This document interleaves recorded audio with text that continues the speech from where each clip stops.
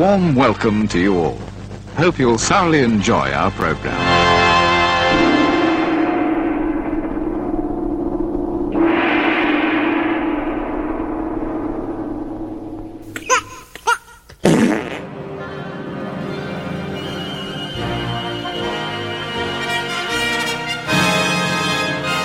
Oh, hello.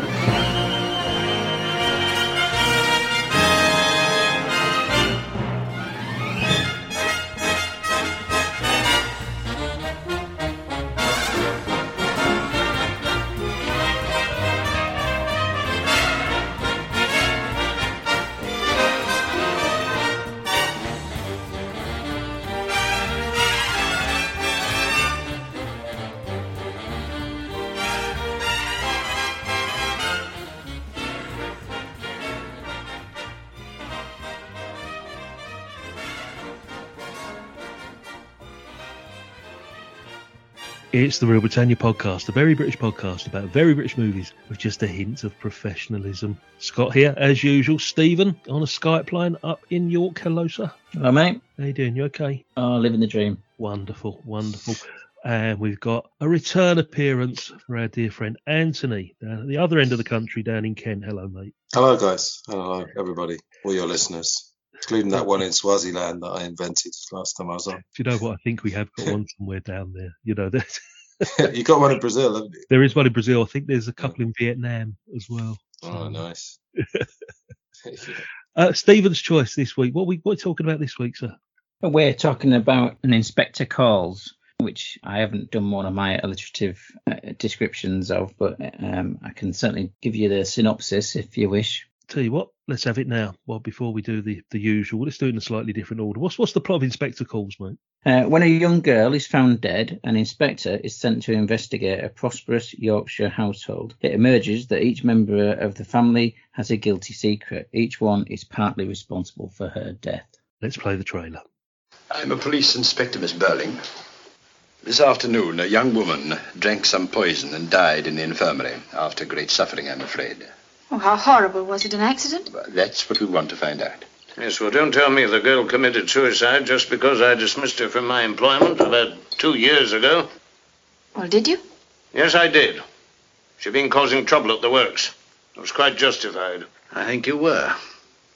I wish you hadn't told me. What was she like? Yes, what was she like? Quite young, 24. Well, pretty? Not when I saw her today, Miss Burling, but she'd been pretty. Very pretty. I don't really see that this inquiry gets you anywhere, Inspector. It's what happened to her since she left Mr. Burling's works that is important. Obviously. And we can't help you there because we don't know. Are you quite sure you don't know? Are you suggesting that one of them had something to do with this girl? Yes. So you didn't come here just to see me, then? No. No, I'm afraid I'll have to ask you all a few more questions yet. And Inspector Calls, released in the UK 1954, directed by Guy Hamilton, familiar name to this podcast, starring Alistair Sim, Arthur Young, Olga Lindo, Brian Worth, Eileen Moore, Brian Forbes, Jane Wenham. Stephen has given us the plot to this. Now, Stephen, I know for a fact this is one of your favourite movies because you've mentioned this a couple of times before. Did you review it on your old podcast? No, we didn't. And I've been tentative about bringing it to this one. And same with yourself with certain films. You want to bring it at the right time and make sure it gets a proper airing rather than it receiving a drubbing. You get a bit precious about these things sometimes. I know Scott's that way with like Lawrence of Arabia and such, that he really wants to review it, but he also doesn't want to not do it perfectly. It's also because nobody else's opinion is right, mate. That's why. Well, that is the worry, that somebody else is going to just be wrong, and you're not going to be arguing with them. You're just going to be explaining why you're right. They're not going to get it. In inverted commas. No. Yeah. You just don't get it, do you? You just don't get it. That kind of thing. Exactly, but I had, from experience of yourself, Scott, and you, Anthony, I had faith that doing it on an episode with Anthony, that it was probably going to be the best chance we had, at least best chance I had, of me getting this a proper viewing and a proper response to it, rather than it not being responded to properly. So, I'm putting faith in Anthony there, which I think is well placed, but we'll see. We'll see whether this is his last episode. What do you think, Tony? Let's talk hypothetically. What do you think Tony would have thought of this? I think he'd have liked it, didn't you, Steve? I think he would have liked it, and I think he would have seen the value in it, and hopefully he would have picked up on some of the nuances. I think the difficulty might have been that he might not have seen it before, and I think it's one of those films where, having seen it before and seen it again, or having other viewings of other versions or the original play or whatever, does stand you in better stead. And assuming both of you have at least seen it once before, even if it was decades ago, you've seen it. So story there.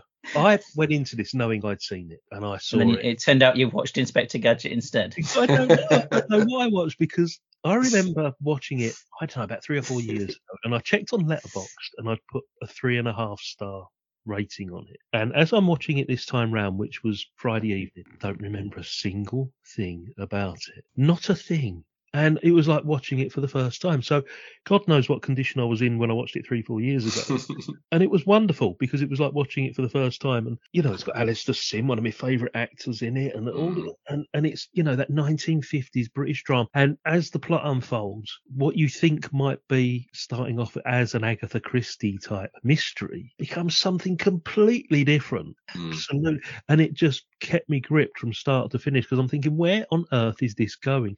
And the more that gets revealed through each separate character, and the more you see the reaction or the manipulation of Alistair Sim using the characters, it just becomes something magical. So first time watch for me. What about you, Anthony? Was it your second time watch? No, I'd taped it off the telly years ago. I'd probably seen it. I felt like I'd seen it 5 or 6 times and knew it pretty well. And it's a wonderful thing. There's so many of these films that we review I knew really well from years ago, and then you watch them again, it all starts coming back. But what was great about it was that I was remembering it, and I was thinking, I know this story. And I love those stories where you get a bunch of toffs and they gradually get sort of unraveled. Reminded me of it's sort of shades of Gosford Park has shades of this a little bit, I think, because I remember I got the DVD of Gosford Park and I was listening to the commentary, and when I think it's Stephen Fry is the inspector in that, they said, basically it's Inspector Calls from now. But what I didn't remember was the ending. Like, I guess your listeners have already seen the film, but let's not spoil it anyway. But that last image of the rocking chair, I think that should be one of the seminal images in British film. Maybe it is, but I don't feel like this film maybe gets lauded as much as it should. But Alistair Sim, for me, it's kind of all about him and just that look in his eyes. Yeah, that kind of slightly, that little smile and the sinister look, is it that all-knowing look that he has, that he does so well. Yeah, mischievous as well, isn't it? Yeah. That twinkle. And he's not going through this like properly hard interrogating the people. There is a sadness to his approach, which is helped by his sort of slightly hand-dog expression, as you say, very cleverly teasing things out on people. There's still authority to him, which is why he's shooting down these toffs when they're trying to just play their, don't you know I am, I was, Lord Mayor and etc. But he's not going hard at them. He's basically laying the traps, like you said, for them to fall into and reveal things. And certainly there's a bit where he's talking to the mother of the family, and she demands that he leave and that he stops asking questions, and he says, I can't do that. And she says that she's not going to answer any more questions, and he says, I'm not, basically says he's not going to allow that, and it's adamant she isn't, and then immediately just falls into the trap by then elaborating why not. Which is telling him all the stuff that he was going to be asking her to do. And so it does come across that he's not there to give them a hard going. He's there to prick their consciences, allow them to do the rest, really. And that comes across perfectly. Yeah. There's this air of mystery right from the outset, and the fact that he's not conventional, because from the moment we meet him, he comes in through the back door. He just appears as such.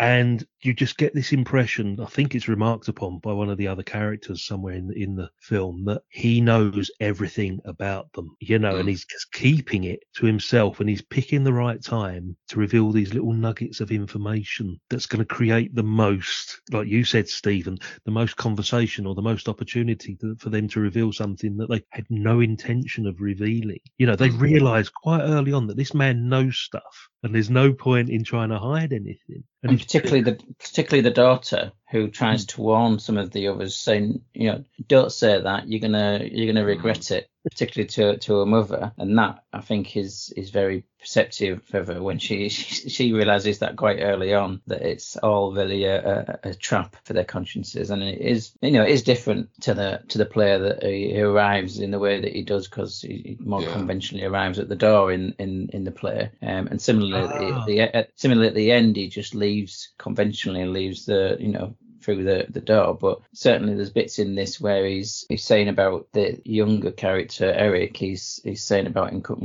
coming back, and that's him now, and he's then he comes through he comes through the door. That sort of is adding an element of a bit more spooky, or making it a bit more that there's an element where he's separated from the others as far as the supernatural or whatever. And certainly, I mean, in the original version, he's not called Poole, he's called Ghoul. Yeah, I read that. And is there any sort of like link with the word ghoul and ghoul? Well, it's J.B. Priestley who wrote this, who's local up here to me and in Bradford. There is a town just down the road from both of us called Ghoul. So it's there's a local thing here in York that it was very lucky that Rowntree's built their factory in York and not in Ghoul, because it would have given a completely different name to the Yorkie Bar. Yes. Took me a second there.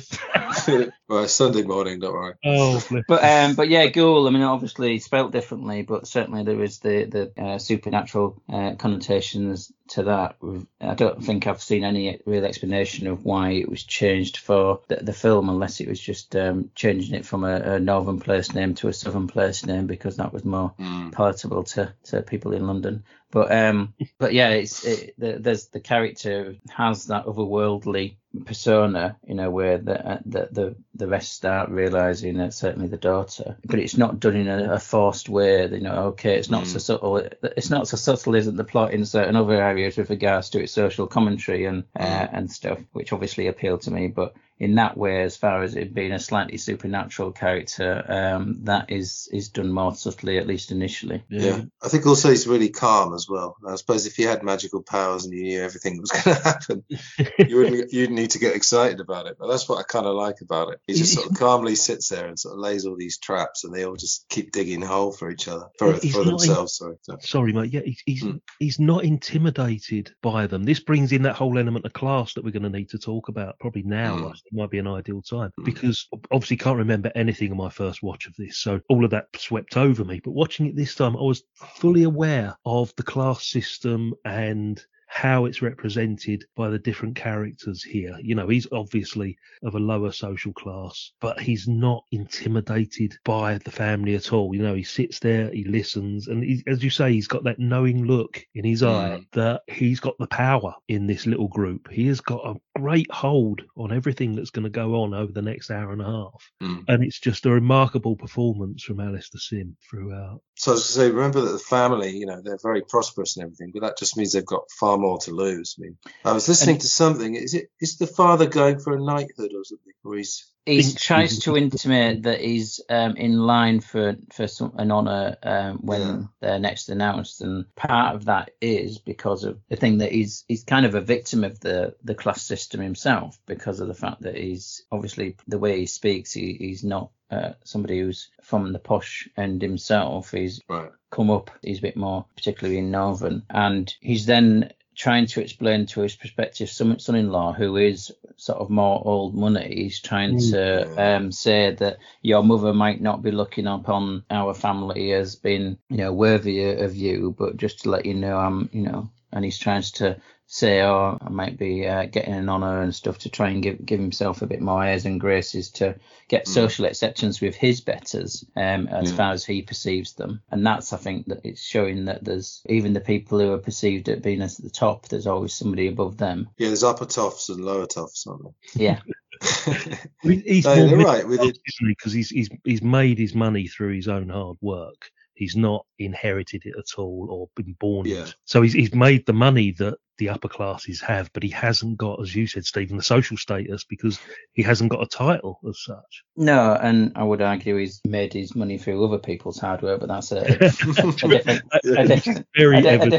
different discussion slightly. But yeah, as far as he's perceiving it, he's got that standing, but then he needs to try and aspire towards being accepted. And this is kind of key to the social classes at a certain point, where you'd move from a stage where the original aristocratic families had started losing a bit of status due to them, no longer having the money that they did because of the shift to the industrial from the agricultural. And it meant that the industrialist, like the lead character there, Mr. Burling, he's the new money in a lot of ways. He's got the money that the Crofts don't have. They've got the status, the titles and everything, and the pedigree, which is why the marriage, these kind of marriages went ahead. But he still feels like he has to justify himself when he's in front of those, even though he don't have to justify himself to anybody else in his entire life, even his own family. So it's pointing towards a class system in a bit of a wider point there, but it's all done in the background in some senses when it comes to him, at least. Yeah. Because I like the very first scene with the credits and the dinner table, because that sort of tells you everything you need to know. Yeah, this lovely, very nicely set dinner table and this respectable conversation going on about knighthoods and things. Isn't there a line about thanking the cook as well, or something that the daughter remarks on how good the meal was, and he says something about you must thank the cook, or I can't remember what he said, but there was something again that's indicating this higher sort of like level that he thinks he's at. And yes, if I remember correctly, one of them does mention about thanking the cook, because one of them thanks the mother, saying, "Oh, this is wonderful food," and then there's the comment, "Oh yeah, you must thank the cook," and I can't remember whether that's the head of the household trying to just make the point, yes, we have a cook. We're not doing this ourselves, or whether it is Gerald Croft, who's the more aristocratic old money, who is actually sort of pointing out, yes, that's you do thank the servants. I don't know. It's kind of virtue signalling, isn't it? About 60 years before that term was invented. Yeah. It is, isn't it? All the time, yeah. Oh, we're so respectable. Please thank the cook, and maybe we'll put her wages up by a halfpenny an hour or something as well.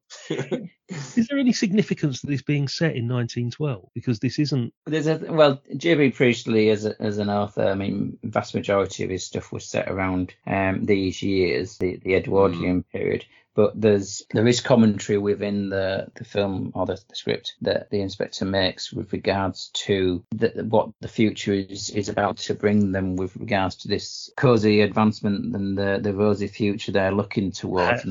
Certainly there's a discussion at the table, obviously, with regards to impending war. And saying, no, the Germans don't want that. There's too much to lose and all this kind of stuff. So, you imagine this is possibly a cusp of when maybe the youngest member of the household, Eric, is perhaps on the verge of having to go off to war and the impact that might have upon the family in future. But that's certainly a bit of a subject of some other plays that J.B. Priestley does. But no, I think it's just a period at which J.B. Priestley set a lot of his stuff just because that was what he was comfortable writing about. I mean, he was somebody who was born in the Victorian times. Also, you mentioning that the conversation or the comment that he makes about Germany and will never go to war, that's actually sort of a good indication that although he's the head of the household, he's not as sort of like worldly wise as he thinks he might be, despite the fact he's got, all this wealth and power now. When it comes to current affairs or, everyday situations,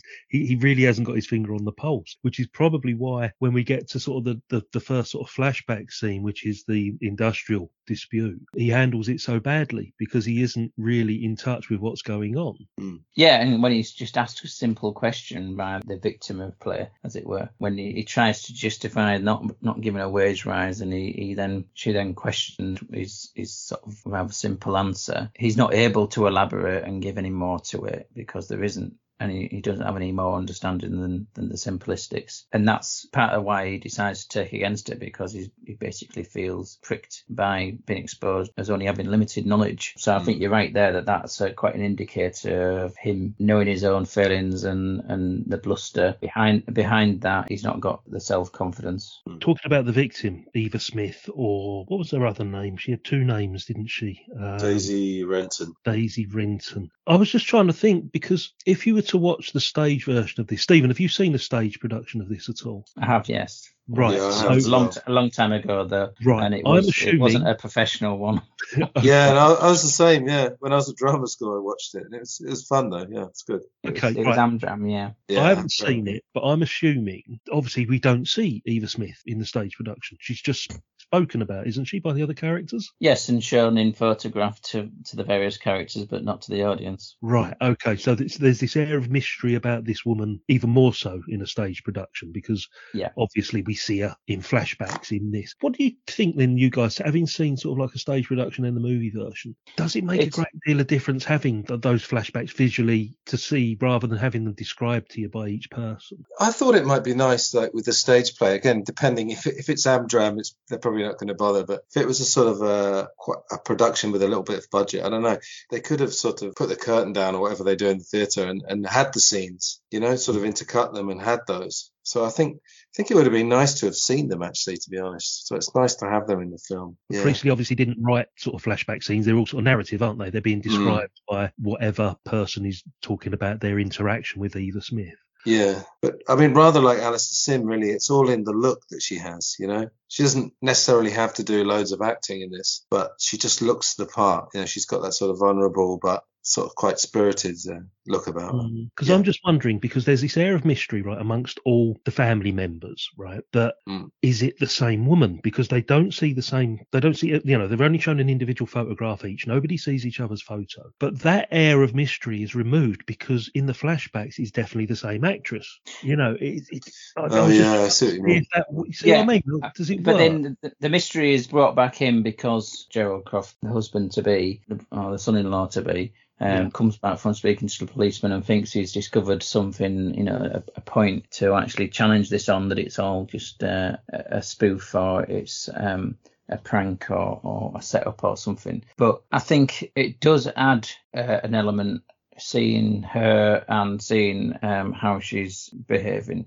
I think there's worth to both ways. Because in the play, the way that she's being described does still show that she hasn't gone at any of the situations in the wrong way. She hasn't deliberately tried to trick anybody or get money out of anybody. She's actually turned it down and stuff, whereby that coming from the lips of the person who's telling the story, that adds a bit of element to it that she's a victim, even more so. But seeing her, humanising it, I think you get to be able to see the face, like you say, see her actually going through the problems that she's going through, and seeing how she actually does interact with the various different characters and other people out there. So I think there's worth to both sides, but I would say on balance, it benefits from seeing her.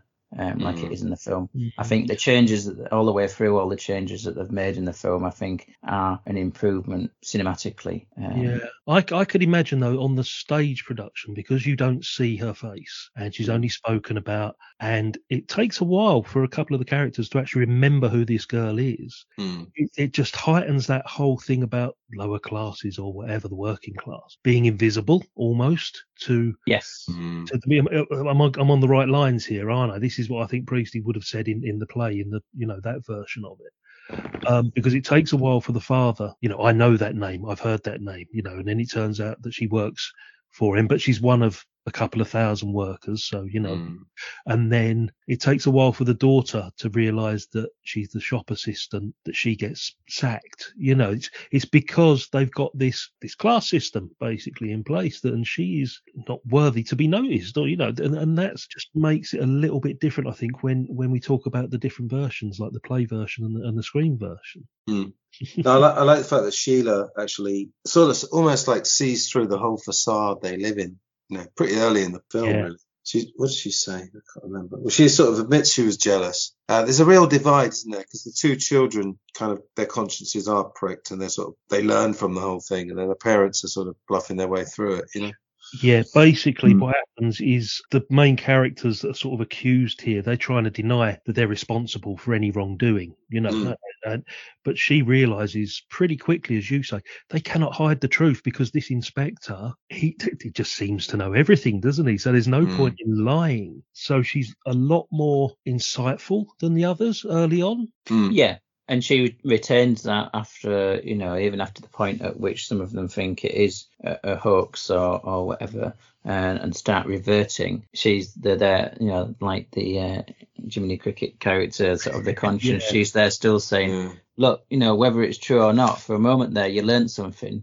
Exactly, yeah. You shouldn't lose that, which is entirely appropriate and obviously part of the point of the film. But because there's a line that's kind of almost mirrored, and I can't remember the exact wording of it, but there's a line that's spoken at the beginning and end of the film with regards to having responsibility for others around you. That with their members of, I think he describes it as a body, and being responsible for each other and sort of learning that as a lesson. And there'll be a time when, if that's not learned, there'll be, I think he just says fire and blood. He sort of says at the beginning and at the end, almost bookending the film, that, that's a lesson to be learned, either the easy way or the hard way. And he's almost saying, I'm giving you the easy way.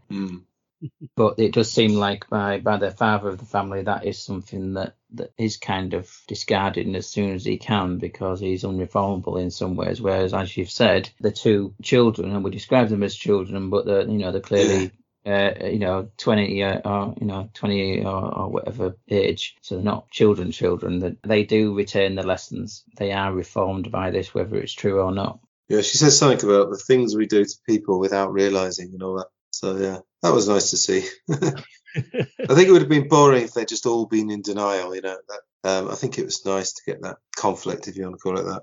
She does say, doesn't she, I will never, ever do that to anybody again. But at the same time, you get this sense that she's still feeling sorry for herself rather than anybody else. Right. There is a part where she's, that's where she starts out at, that it is sorrow for herself rather than sorrow for what she's caused in somebody else. But she does come round to it, whereas the rest, not so much. Yeah, I was listening to... I listened to a podcast about it yesterday, and then I turned it off, realizing it wasn't of our caliber. They were saying it was better, was it? No, it wasn't. I was going to say it was a better one, was it? No, it just didn't measure up. No, they were saying that Eric is the worst of the 5 characters. Yeah. I'm not sure about that. I don't know. I immediately thought of sort of he's like the Prince Harry of the family, isn't he? Drowning his sorrows because he doesn't want to grow up in this bloody family. I think in a way he is the worst. I mean, although, yes, for me personally, sacking somebody for daring to ask for collectively for higher wages does go against the grain for me. And getting somebody sacked from their job just because you didn't look right in a hat, is not right. And turning somebody down because you don't believe their story when they're coming to ask for some charity, or taking sympathy on somebody and then end up falling into a bit of a relationship and then deciding to stop that. I think, Eric is the one who drunkenly takes advantage, and it implies that he actually rapes her, potentially. So that could perhaps make him worse out of all of them, if that's the connotation, which it doesn't say it directly, but it kind of does certainly say that he took advantage of her while he was drunk and forced himself on her. So I would say that perhaps does make him the worst, at least as far as what he did to her. But how they're reacting to what they did and what kind of guilt they feel over it, I don't think is the worst. It explains his behaviour at the beginning, though, as the the film progresses and we realise what's happened between him and Eva, that his drunken behaviour at the table is totally believable and understandable because he knows, obviously, what's gone on. The family know nothing about this situation with her whatsoever. It's implied that his drinking has escalated and got worse. Yes. Rather than going out with the boys and getting drunk, as any young man does these days, and probably did back then as well, it's implied now that he's drunk almost all the time now, and that seems to have started at the point at which this had happened with Eva. So is that therefore that he is actually showing guilt in a way, even if it's the wrong way? Yeah. I like about the mother. I think she brings like tough love to a new level, doesn't she? That's a really brutal interview. And I think one of the things I loved was the way she says, "Oh, the man who made you pregnant should be publicly exposed." She says, "Like, if you want help, go to him." So that was a brilliant setup to the Eric story. That was really clever. And the daughter kind of realizes at that point this perception that we said that she's gained of what's to come. She puts two and two together before anybody else does on that one. And there's kind of a look from the inspector as if to say, yeah, you get it, but you won't be able to convince the rest until it's too late. Yeah. Which again is very much in the expressions of Alistair Sim. Just amazing what he manages to convey in simple facial expressions, I think. What other things have you seen him in? Because I feel like I can't remember anything except Scrooge and this. St. Trinian's movies. Oh yeah, may have seen. Green for Danger. Another one I'll be bringing to the table at some point. Green for Danger. Cause there was another school one, wasn't there? Happiest Days of Their Lives. Yeah, Happiest Days of Their Lives is School for Scoundrels. I was looking. The only other one I'd seen was this weird one called Geordie. Have you ever heard of that? Yes. About a Scottish strongman who competes in the Melbourne Olympics or something. It's really obscure. Yeah. Fantastic actor. Talking the cast, should we take a walk up to the Village Hall of Fame, chaps? Yeah. Yes.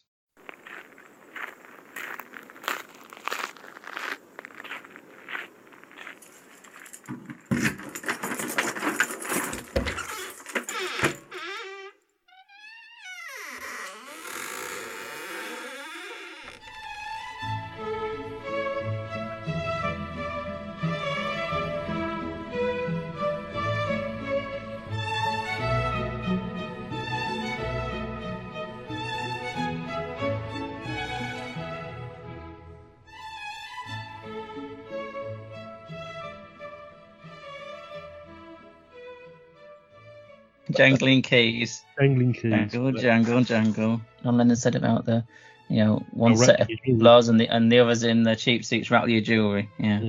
Oh, Beatles reference. Well done. Can we leave that in? Well, you obviously weren't going to do it for once. No, I wasn't. I've got anything.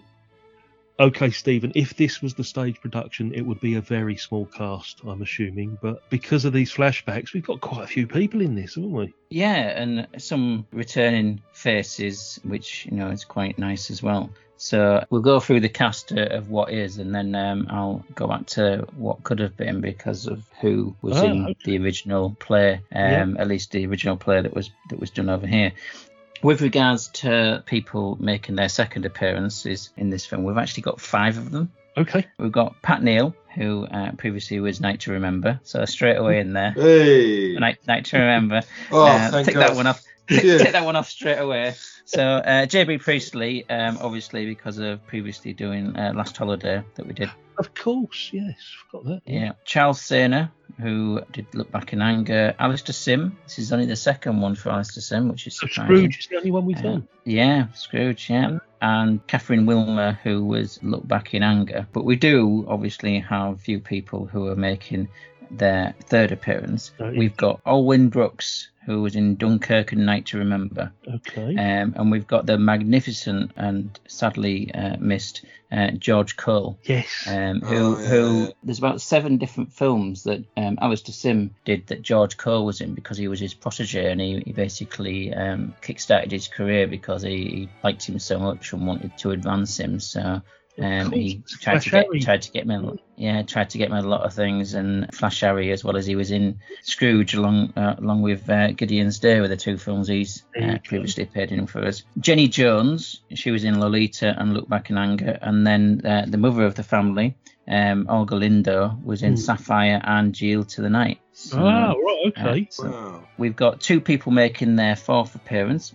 Paul Phillips, who was Man of the Moment, Night to Remember and Quatermass, and then George Woodbridge, who was Dracula, Heavens Above and Revenge of Frankenstein. Now he was in this, he was the chip shop owner. Yes, I recognised him straight away. Yeah.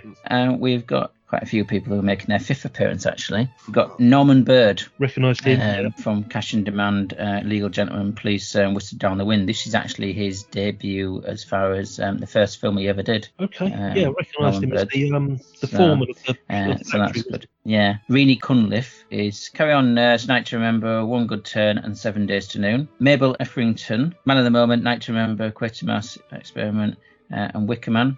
And then we've got the wonderful Brian Forbes, who we obviously recognised straight away when we saw him. Guns in Navarone, League of Gentlemen, Quatermass 2, and of course Vestless Natives. The little cameo he had in that. Didn't he direct Whistle Down the Wind as well? He did have that involvement as well. I wasn't sure whether to how to place him for that one or not, because obviously not all directors we put in, which is our really weird way of doing things. Another Brian also is making their fifth appearance. Brian Worth, who was in Last Holiday, Peeping Tom, Room at the Top and Scrooge, so he obviously had some maybe a connection with Alistair Sim perhaps to help him in. We've got one person making their sixth appearance. It's unbelievable. I've just spotted someone. I know where this is going. I've spotted somebody. I've spotted it. Yeah. Okay, keep going. Well, we've got a couple to go before then. So sixth appearance, Arthur Sandifer, which sounds like a made-up name, but honestly this time it isn't. Dan Busters, Doctor in the House, Man of the Moment, Night to Remember, and One Good Turn. And then somebody making their seventh appearance, John Welsh, Always Rains on a Sunday, Dunkirk, Lavender Hill Mob, Man Who Never Was, Room at the Top, and Revenge of Frankenstein. And then there's one person making their 13th appearance. Tell us who that is, Scott. Well, it's the man in pub, uncredited. It's the legendary Mr. Victor Harrington. Oh, it is. Fantastic. I've got to go back and look at it now because I didn't spot him at all. Are you going to rattle off the other 12? Or... Go on, please. Carry On Regardless, Dr. No, From Russia With Love, Georgie Girl, Gideon's Day, Ipcrest Fowl, Man Who Haunted Himself, Night to Remember, The Reckoning, The Rebel, Rocky Horror Picture Show, and Trouble in Store. Is he second still? No, someone overtook him last time I was on. Yeah, Guy Standeven is on 14. You're right, Anthony. Yeah. Guy Standing, right. Guy Standeven, yeah, the guy from Scarborough. So yes, he gets in one step closer towards the front running again, Victor. But he's level with Marion Stone. No, we haven't. No. He's gone quiet recently, hasn't he? Yeah. Yeah, well, he has. Wasn't he always quite quiet? His films, not a man of a lot of words. Yeah, in fairness, he was. I don't think he's ever had a speaking part in any of the films we've seen. Absolutely not. No. Yeah, just going back to what I was saying before about the first performances of this as a play were actually done in Moscow. Because on one way there wasn't a suitable venue, or because he wrote it in a week, did J.B. Priestley. There wasn't anywhere that was like available to put it on straight away, whereas they had the space in Moscow, so they did two separate productions over there a year before it eventually got onto the stage over here in the UK. But no, the first production over here, instead of Alistair Sim playing the inspector, they had Ralph Richardson. I saw a photo of it when I was and who else was in the cast that I thought was a contemporary of his, but played Eric, I think. Playing Eric, there was Alec Guinness. Oh, Alec Guinness, that was it. Yeah. Because I remembered I was going to bring that up. Which I think would be quite good, because we've seen him playing drunk before, and I think that's quite nice to see a drunk Alec Guinness, to be perfectly honest. Also had Margaret Leighton playing Sheila, the daughter of the family. Which, she's obviously a name that we know and appreciate. Yes. So, yeah, I mean, Harry Andrews was in it, as well as the prospective son-in-law. So, how different it would have been on screen filmed with those. And I think Ralph Richardson would have done a good job. But I can't say I would have preferred him to Alistair Sim. I think Alistair Sim really nailed it. Maybe it's just because we see him in it now and we're so used to the fact that is, but he definitely, I think, owns it, as it were. So it was quite an expansive cast, like you say, because otherwise, if it just kept to the way that the play was done, there would have been, 7 people, Pretty something much. like that. I mean, that's absolutely incredible. I would never have dreamed that you would have that many names, because I thought, I was watching it thinking there's only about 6 people in this, but I suppose, crowd scenes and all that, Yeah. And, Yeah. literally joking aside, I mean, what's that, 7 or 8 people that were in A Night to Remember were in this? As always. Yeah, it is incredible. I know you mentioned we don't usually sort of include directors, but Guy Hamilton, who directed this, Yeah. probably have been inducted, wouldn't he, if we were going to include him, because he did Goldfinger. Oh, well, no, because we haven't done... Well, no, he will be at some point, but this is really his first appearance, because we haven't really done anything of his before. Goldfinger, sorry. Did he direct Goldfinger? Yes, he did. Yeah, he did. Yeah, that was his first Bond. What other Bond did he do? Remember the Golden Gun, Diamonds Are Forever, and Live and Let Die. He might have done one. Yeah. Oh, so he was Connery and Mark. Wow. Yeah, he's sort of that middle period of the crossover bit there as well. Oh, I'd love to hear what he thought about the differences between working with him. That'd be interesting. Yeah, because he was the first one to do multiple sort of Bond movies, I think. And he did. I think Terence Young did the first 2, but then he didn't do any other ones. There you go. Yeah, and then he did the second Harry Palmer. I think he did. Funeral in Berlin. Yeah, he did Funeral in Berlin. Yeah. So Battle of Britain. God, that would fill up the Village Hall of Fame, wouldn't it? That would. Yeah. God, blimey. That's why I'm avoiding bringing that to the table. So I thought, this has got quite a small cast, so it won't trouble me too much for the Village Hall of Fame. How wrong you were. Obviously, I was slightly wrong on that one. I need to pick something a lot more obscure that's just got nobody in it that's been in anything else ever. I was going to say, I mean, when it comes to Battle of Britain or something like that, it just is an avalanche. So I've got to gird my loins ready for it, to be honest. I think the one that we sort of agreed on, and I think you're aware of this one, Anthony, is the film called The Wrong Box. Oh yeah, I may have seen that. Not sure. Which I think was literally, I think, deliberately got as many people in it as possible, famous faces. I'm sure it was. Everybody's in that, absolutely everybody. Or even something like Those Magnificent Men in Their Flying Machines, or something like that, where there's lots and lots of different situations and different characters going on. Stephen's going to have his work cut out on any of those sort of movies. What about A Bridge Too Far, or is that an American production? No, that'll count as British. British, yeah, we'll count. That'll be another big one. My favourite war film, actually, Bridge Too Far. Unless we do the shortened version, which is A Bridge Too Far. And on that note, but no, as Anthony pointed out with A Night to Remember, we've got, as far as people who are the either 2 or more appearances on this show, I think there's over 200 people who are in A Night to Remember. Really?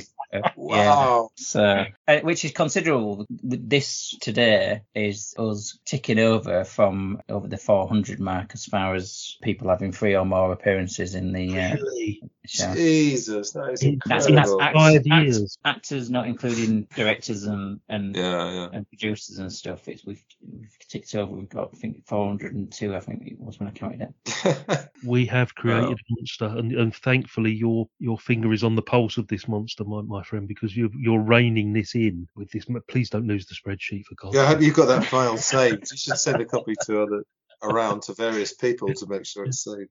It was on a Google Doc or something, wasn't it, mate? It is, I can make sure it's copied over. I think if I lost it, I'm not sure I'd have the will to start from scratch and do it all over again, to be honest. No, thank you. I know it's a bit of an effort to try and keep all that together, and we just didn't realise 5 years ago. We just thought, there'll be a few people now and again popping in. But 400 inductees in 5 years. Brilliant. That's incredible. Thank you, mate. Without giving too much away about the ending, I was just a bit, not bemused, I'm trying to think of the right word, but it was just like, where was this movie going, or even the source material? Because, as I said at the beginning, he sort of starts off as what you think is going to be sort of like a typical Agatha Christie type murder investigation. And you get this supernatural element, but as Stephen pointed out, there isn't that supernatural element, or this air of real mystery, not the supernatural as such. Because as Stephen pointed out, the inspector in in the original source material comes in through the front door and leaves through the front door, whereas in this one he sort of appears at the French windows, and the empty rocking chair is the last we see of him. Yeah. Is there a reason for that? Is it trying to be something else, this movie? I feel like it is, yeah. And I was trying to think, we always talk about people in those days went to the cinema for a good night out, and they kind of wanted a neat ending. So I wonder what they would have thought of this, and whether, trying to cast your mind back to 1954, if the average person going to the cinema, would they have been talking about this the next day at breakfast or whatever and thinking, well, that was a bit weird. I wonder whether audiences would have been put off by not getting a sort of a neat resolution. But I think it's just about that sort of unseen presence. And it's your conscience, basically, isn't it?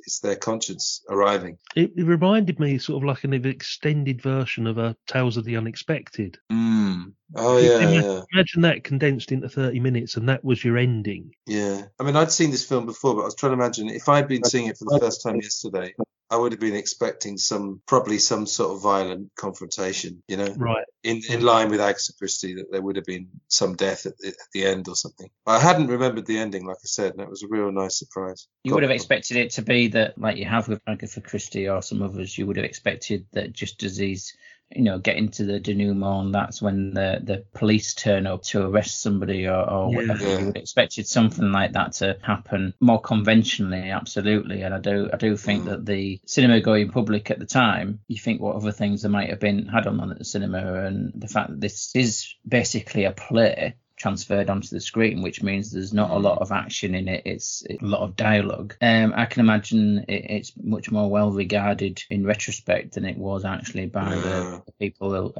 who were paying their couple of pence to go to the cinema for a night out, like you said. So at the end of the play, because I did see it once, but I don't remember it that well. So how was it resolved? I guess anyone wanting to see the play can cover their ears now. But I'll fast forward. But yeah, how was that resolved then, or was it resolved? Rather than the mystery of him leaving in a rocking chair in this case, and just the disappearance from a locked room, as it were. You still have that there's a phone call from the infirmary and etc. But he leaves, conventionally leaves, which I think leaves a bit of a possibility that he could go out the front door and sprint down to the nearest phone box and phone. And phone pretending to be, so that perhaps there's a loophole or a gap that's been plugged by not having him do that. But no, it's more conventionally just he leaves and there's that left hanging in the air with Inspector Gore, Inspector Poole just having pricked their consciences. And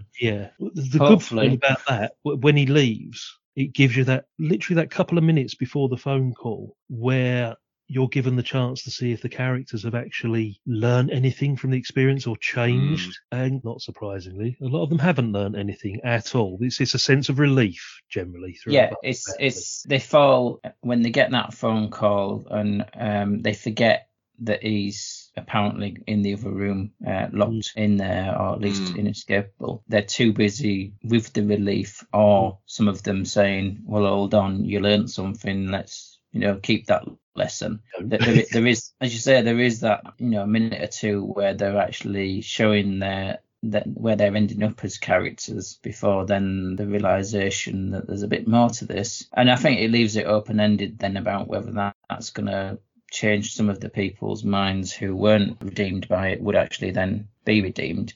But that's, I think, one of the joys of this is that open-endedness, that question mark, that ability to have your interpretation of it rather than it being neatly sewn up. And I do think that's one of the things that ourselves, speaking for you two as well as me, which is perhaps wrong of me, but I think looking back on certain films, the ones that do play it a bit more clever, do leave things where there's interpretation and open-ended ideas, are the ones that we find more intriguing looking back than the ones that are neatly sewn up at the end, because obviously we like to hear our own voices talking about our opinions about what it could and couldn't mean, but also I think our sensibilities in the modern era is that we like films that aren't a neat narrative all the time. I know sometimes you do want that, such as Scott and one of his favourite films, San Andreas, but which wraps up nicely at the end. But there's other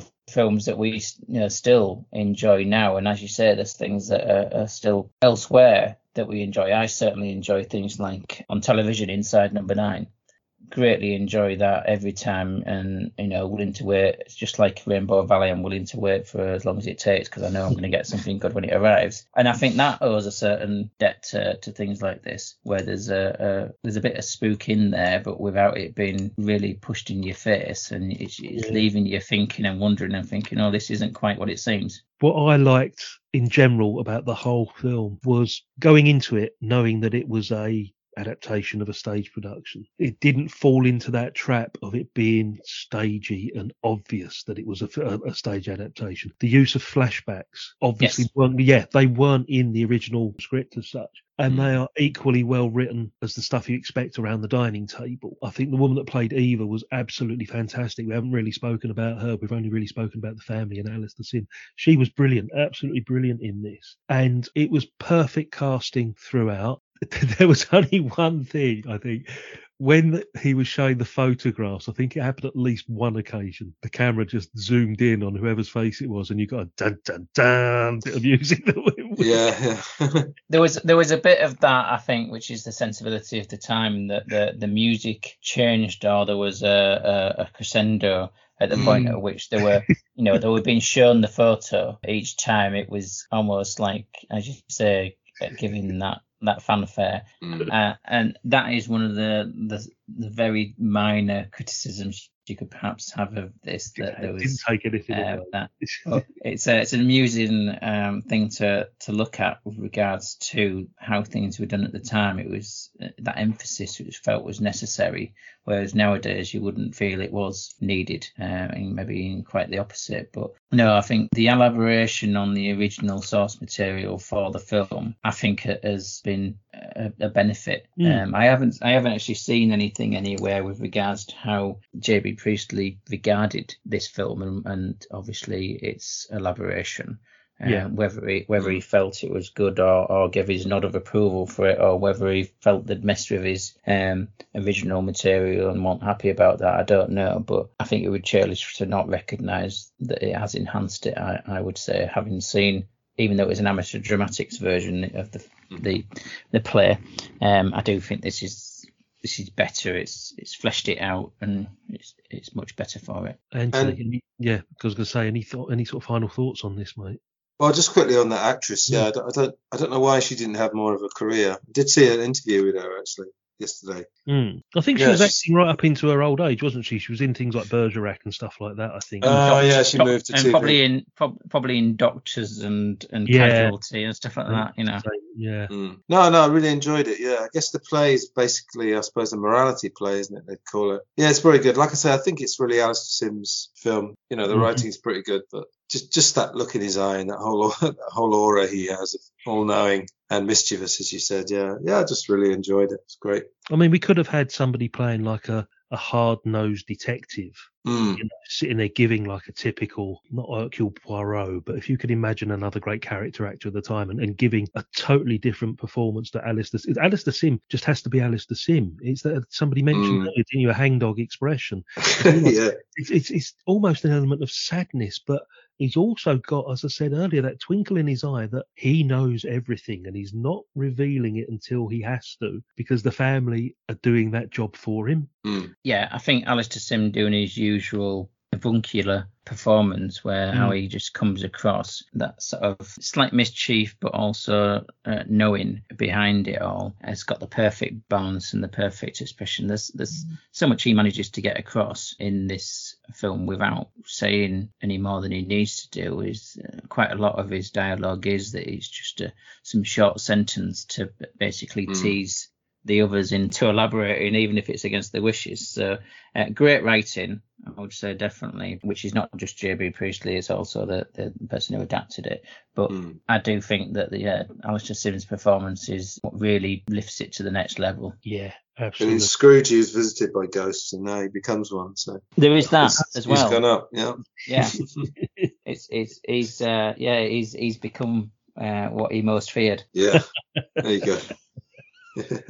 So, Stephen, this was your 400th viewing. Was it still as good? Yeah, every time I watch it, it's better, I would say. I mean, one of those you try not to watch too often because you don't want to spoil it for yourself. So, I mean, I watch it, I think, once a year. I think I've watched it twice within the past 6 months because I have watched it more recently, which is part of the provocation for me bringing it to the table, because when I watched it, I thought, I think we need to finally do this, and I think it's an Anthony episode.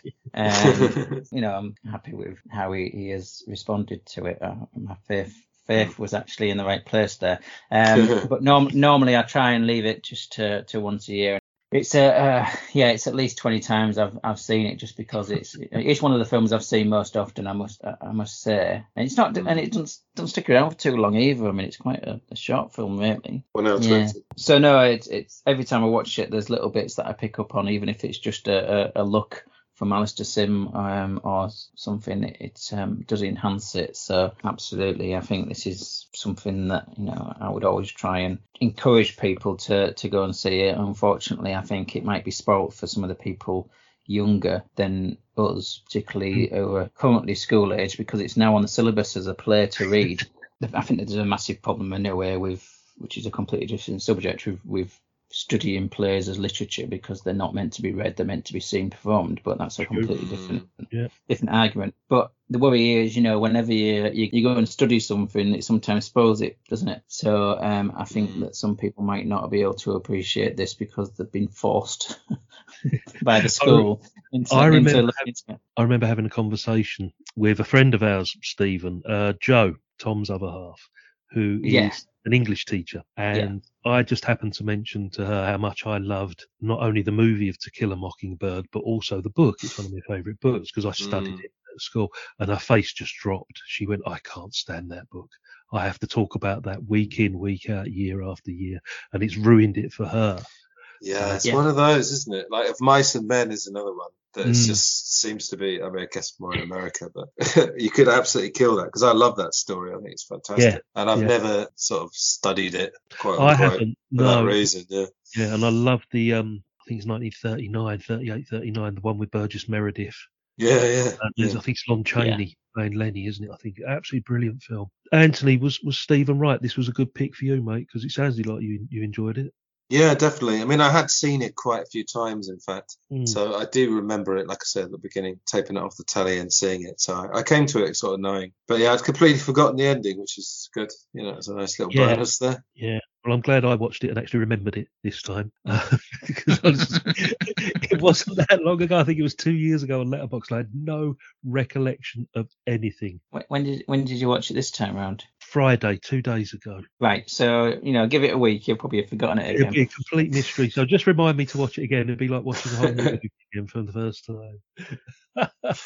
Okay, all round thumbs up, I think, for an Inspector Calls there. Yes. We three are going to get together once again, and I believe it's my turn to choose the movie. So let's take a little break, and we'll be back with what we're watching next time.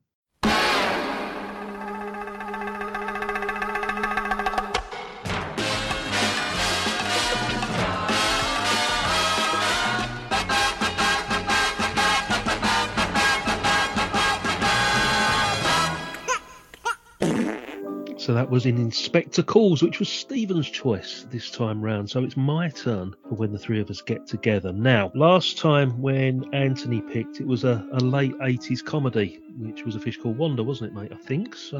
And then If as well. Yes, we did If after that. But I'm going back to the late 80s for a comedy. In the early days, there was a certain north-south divide, Stephen. I would tend to pick southern or London-based movies, and you would be the man that would tend to pick your northern dramas and comedies. It's still a Inspector Calls is based in the north, isn't it? So. Well, I'm going to cross the border. I've got my passport.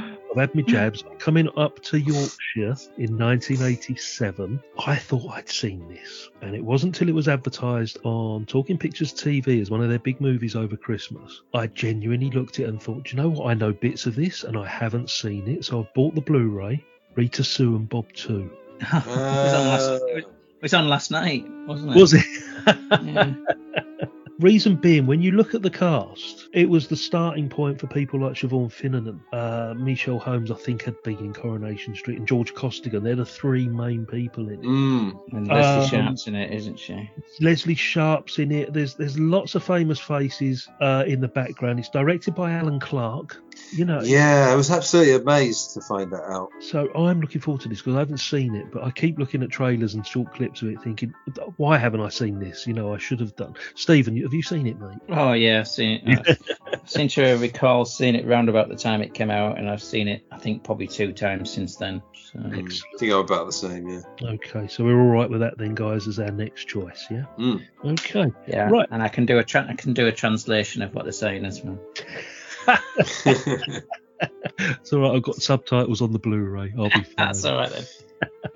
Before we go, just need to thank Anthony once again for being a very special guest this morning. You're welcome. Glass Onion on John Lennon, Film Gold, Life and Life Only. Thank you. I didn't have to say it. That's my next. Well, no. Last time you didn't give them the opportunity, did you? The problem is it's so impossible to come up with anything different to say about it. Yeah, so there you go. They're brilliant. That's all you need to say. But before we go, is there a John Lennon or Beatles connection to Inspector Calls? We've had an hour or so to think about this, guys. Could we think of anything? I couldn't find anything, to be honest. No, for once, but maybe you'll find something for Rita, Sue and Bob too. Oh, blimey. Have a little think in between, and if we can think of something, we'll bring it up when we review it. Okay. Stephen, thank you for being here today. Thank you for all your hard work on the Village Hall of Fame, as usual, mate. No, my pleasure, and it's always good to do an episode with Anthony. Indeed. Well, this has been Real Britannia. I'll see you both very soon. Take care, guys. Goodbye. Take care. Absolute shower. A positive shower.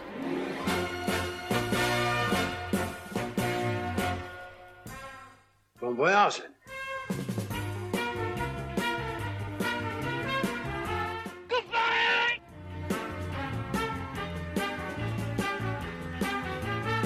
Good luck.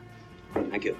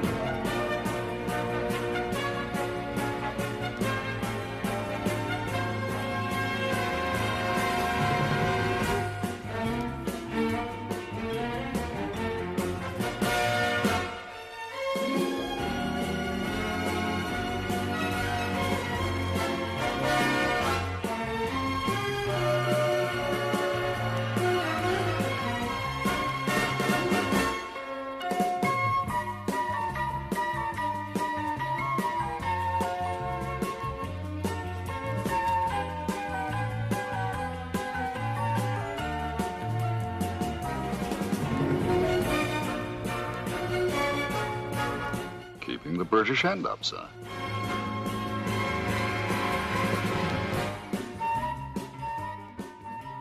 I'm sick of beans.